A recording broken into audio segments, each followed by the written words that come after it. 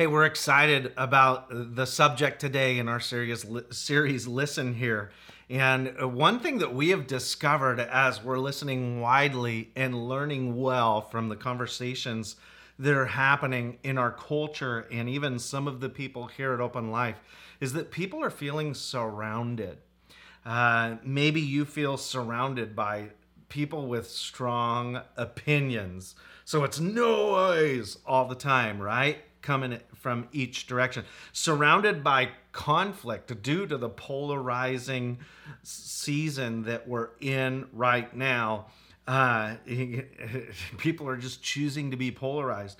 Surrounded by discouragement and a lack of clarity for the future is something that so many of us are wrestling with. Surrounded by fear.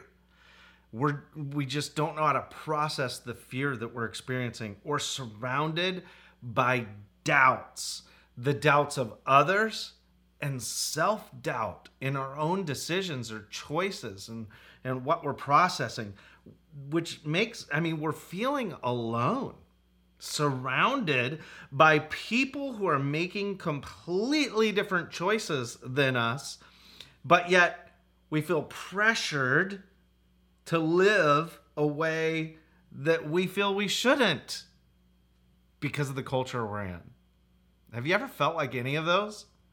2 Kings 6:8 gives us a powerful illustration of what we as followers of Jesus have access to when we're surrounded. Let's look at this story. This is incredible. When the king of Aram was at war with Israel, he would confer with his officers and say, "We will mobilize our forces at such and such a place."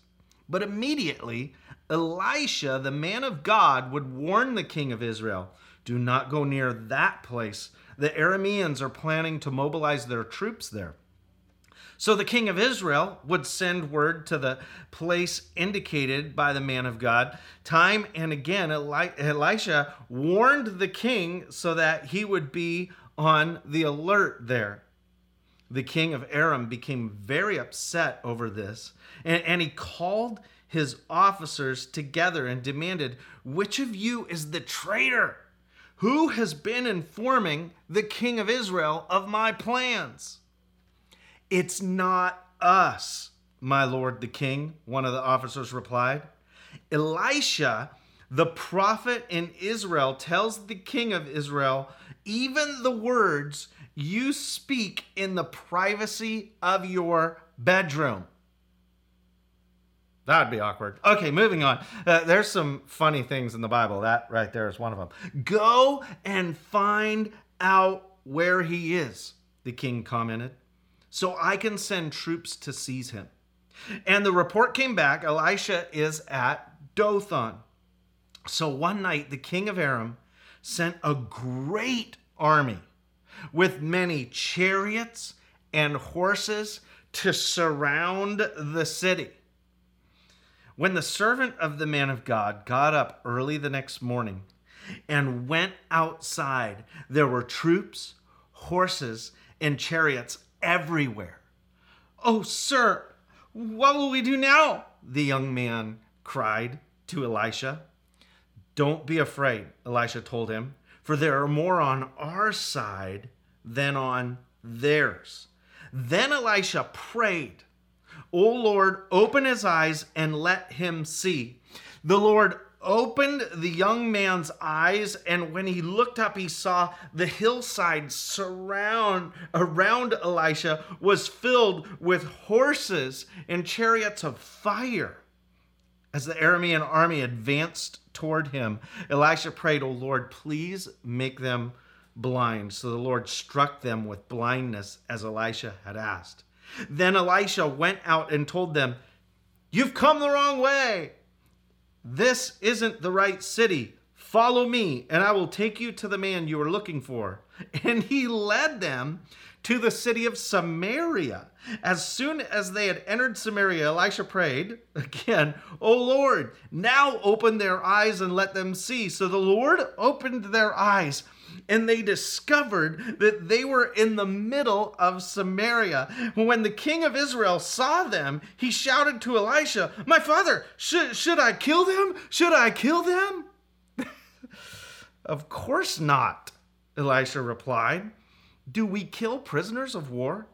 Give them food and drink and send them home again to their master." So the king made a great feast for them and then sent them home to their master. After that, the Aramean raiders stayed away from the land of Israel. Wow, what a story. Our big idea today is our confidence is in God. Our confidence is in God. Maybe you remember, I read this just a couple weeks ago, 1 John 4:4. "You belong to God, my dear children. You've already won a victory over those people because the Spirit who lives in you is greater than the spirit who lives in the world." The Spirit in you is the source of your confidence. The Spirit who lives in you is greater than the Spirit is in the world. And that's exactly what happened here in Dothan with Elisha and this young man. Can you imagine stepping out and seeing your place surrounded by chariots and horses and an army?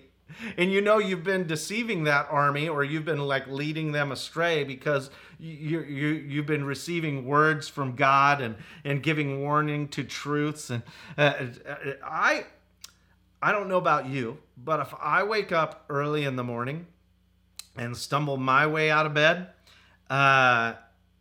if I were stepping out of a tent or stepping outside early in the morning in this day, I think there's one reason that this young man was stepping out, drank a little too much water the night before. Anyway, I think what he went outside to do either sped up or he didn't accomplish. You know what I'm saying? He comes back in with wet legs and crying to Elisha because I'm wagering he didn't get a chance to do what he went out to do. He was freaked out when he saw all these troops. And this man was so afraid, he was crying to Elisha, "What will we do?" Let's pause and think about that. What will we do? I mean, have you asked that lately? Maybe in some way that's what in your conversations you've been asking. What will we do? I can't imagine what my friends in the community and region and even many in open life who serve as police officers have been going through recently. I just can't fathom it, because this service that they chose to enter into to make the world better around them and safer around them, all of a sudden they're surrounded and people are saying negative about them and attacking them and their character. I'd imagine they've had moments where they're asking, what will we do? Take our brothers and sisters of color that have been carrying the weight of generations of injustice. And all of a sudden, another blow, another weight to bear that seems impossible. And injustice seems to strike again and again and again with no solution in sight. And they ask, what will we do? Or those of you who've been living in fear of sickness, of a pandemic at hand, and taking extreme steps to make sure you and those you love don't get sick, just to have things flare up again in the culture, reminded at every turn just how far away normal is. What will we do? We feel surrounded. We have a few challenges in this passage that are such powerful instructions and illustrations of God's intervention with man's faith. So let's look at them together. 3 things for us to look at. Thought 1, don't be afraid. Joshua 1:9, which I referred to a couple weeks ago, this is my command. Be strong and courageous. Do not be afraid and discouraged. The Lord your God is with you wherever you go. Elisha is so awesome. Somehow he could see the armies of the Lord that were there with him, not just the chariots and the enemy that was before him, but he had spiritual eyes that saw. This spiritual insight he has was something he had to impart into his servant, this young man, or the young man was going to have a panic attack, right? I mean, he's sitting there worrying in puddles. Literally, probably. Okay, that was free. Anyway, the faith of Elisha was transformative for this young man to go from fear to awe and faith, because he saw the chariots of fire around them. He needed spiritual vision. And people around us, our community, needs vision, needs your faith to be imparted into them and to be activated within their life. God has put you in a growing relationship with Jesus right now in your neighborhood, at your place of work, in your community for a reason, so that eyes that are closed could be opened, spiritual eyes, because they're crying out, what will we do? And we're the ones that can give them the faith to do something. We need to rise up. 2 Timothy 1:7 says, God has not given us a spirit of fear and timidity, but power, love, and self-discipline. Let's give that away to people. Let's demonstrate it. Thought 2. Pray. The first thing Elisha does in every scenario here is he prays. He prays the servant can see those who are for them are greater than those who are not for them. He prays for the opposing armies to be blinded. He prays later that their eyes will be reopened. We must begin to pray bold prayers for those around us. Pray that eyes will be opened somehow, that God will use us to help people see more clearly. Pray that we can see each other's hearts more than our perspectives, right? And once again, experience deep unity. Pray that the gospel is clearly experienced by those who don't yet know Jesus, and it would make them seek out Jesus. Pray that God blesses those who oppose us, which leads us to thought 3.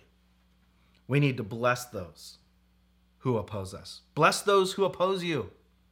Bless those who oppose you. How would you have used the power to blind your enemies in this situation? Lord, blind my enemies. Okay, there they are. Lord, tell them there's water to the left, and they walk off a cliff, right? I don't know. What would you have given into potentially? See that snake pit over there, Lord? Send them into that pit. Now turn them around and send them home. I wouldn't have thought to bring them to my home. But that's exactly what Elisha does. He brings them home to bless them. Elisha brought them to the hands of their enemies, and yet didn't command they be killed. He commanded they be served. The king of Israel didn't even get it. I picture, I don't know why, it's because he says it twice. Should I kill them? Should I kill them? I picture that little dog in the old cartoons that would, huh, Spike? Should we kill him? Should we kill him? Huh, Spike? I don't know. Okay, maybe that's too old of an illustration. Some of you got that. But the younger generation, you probably need a different illustration. So maybe it was more like, should we kill him? Da da da da da da da da da da. All those Hamilton fans, that was for you. If you haven't seen Hamilton, pretty powerful. Okay, moving on. Look at what Jesus says. Jesus gives us some insights here. And somehow Elisha knew the heart of God, because the heart of God is shared through Jesus' own lips. And it says we should do exactly what he did. Luke 6:27. But to you who are willing to listen, that's what our series is all about right now. We want to listen. I say, love your enemies. Do good to those who hate you. Bless those who curse you. Pray for those who hurt you.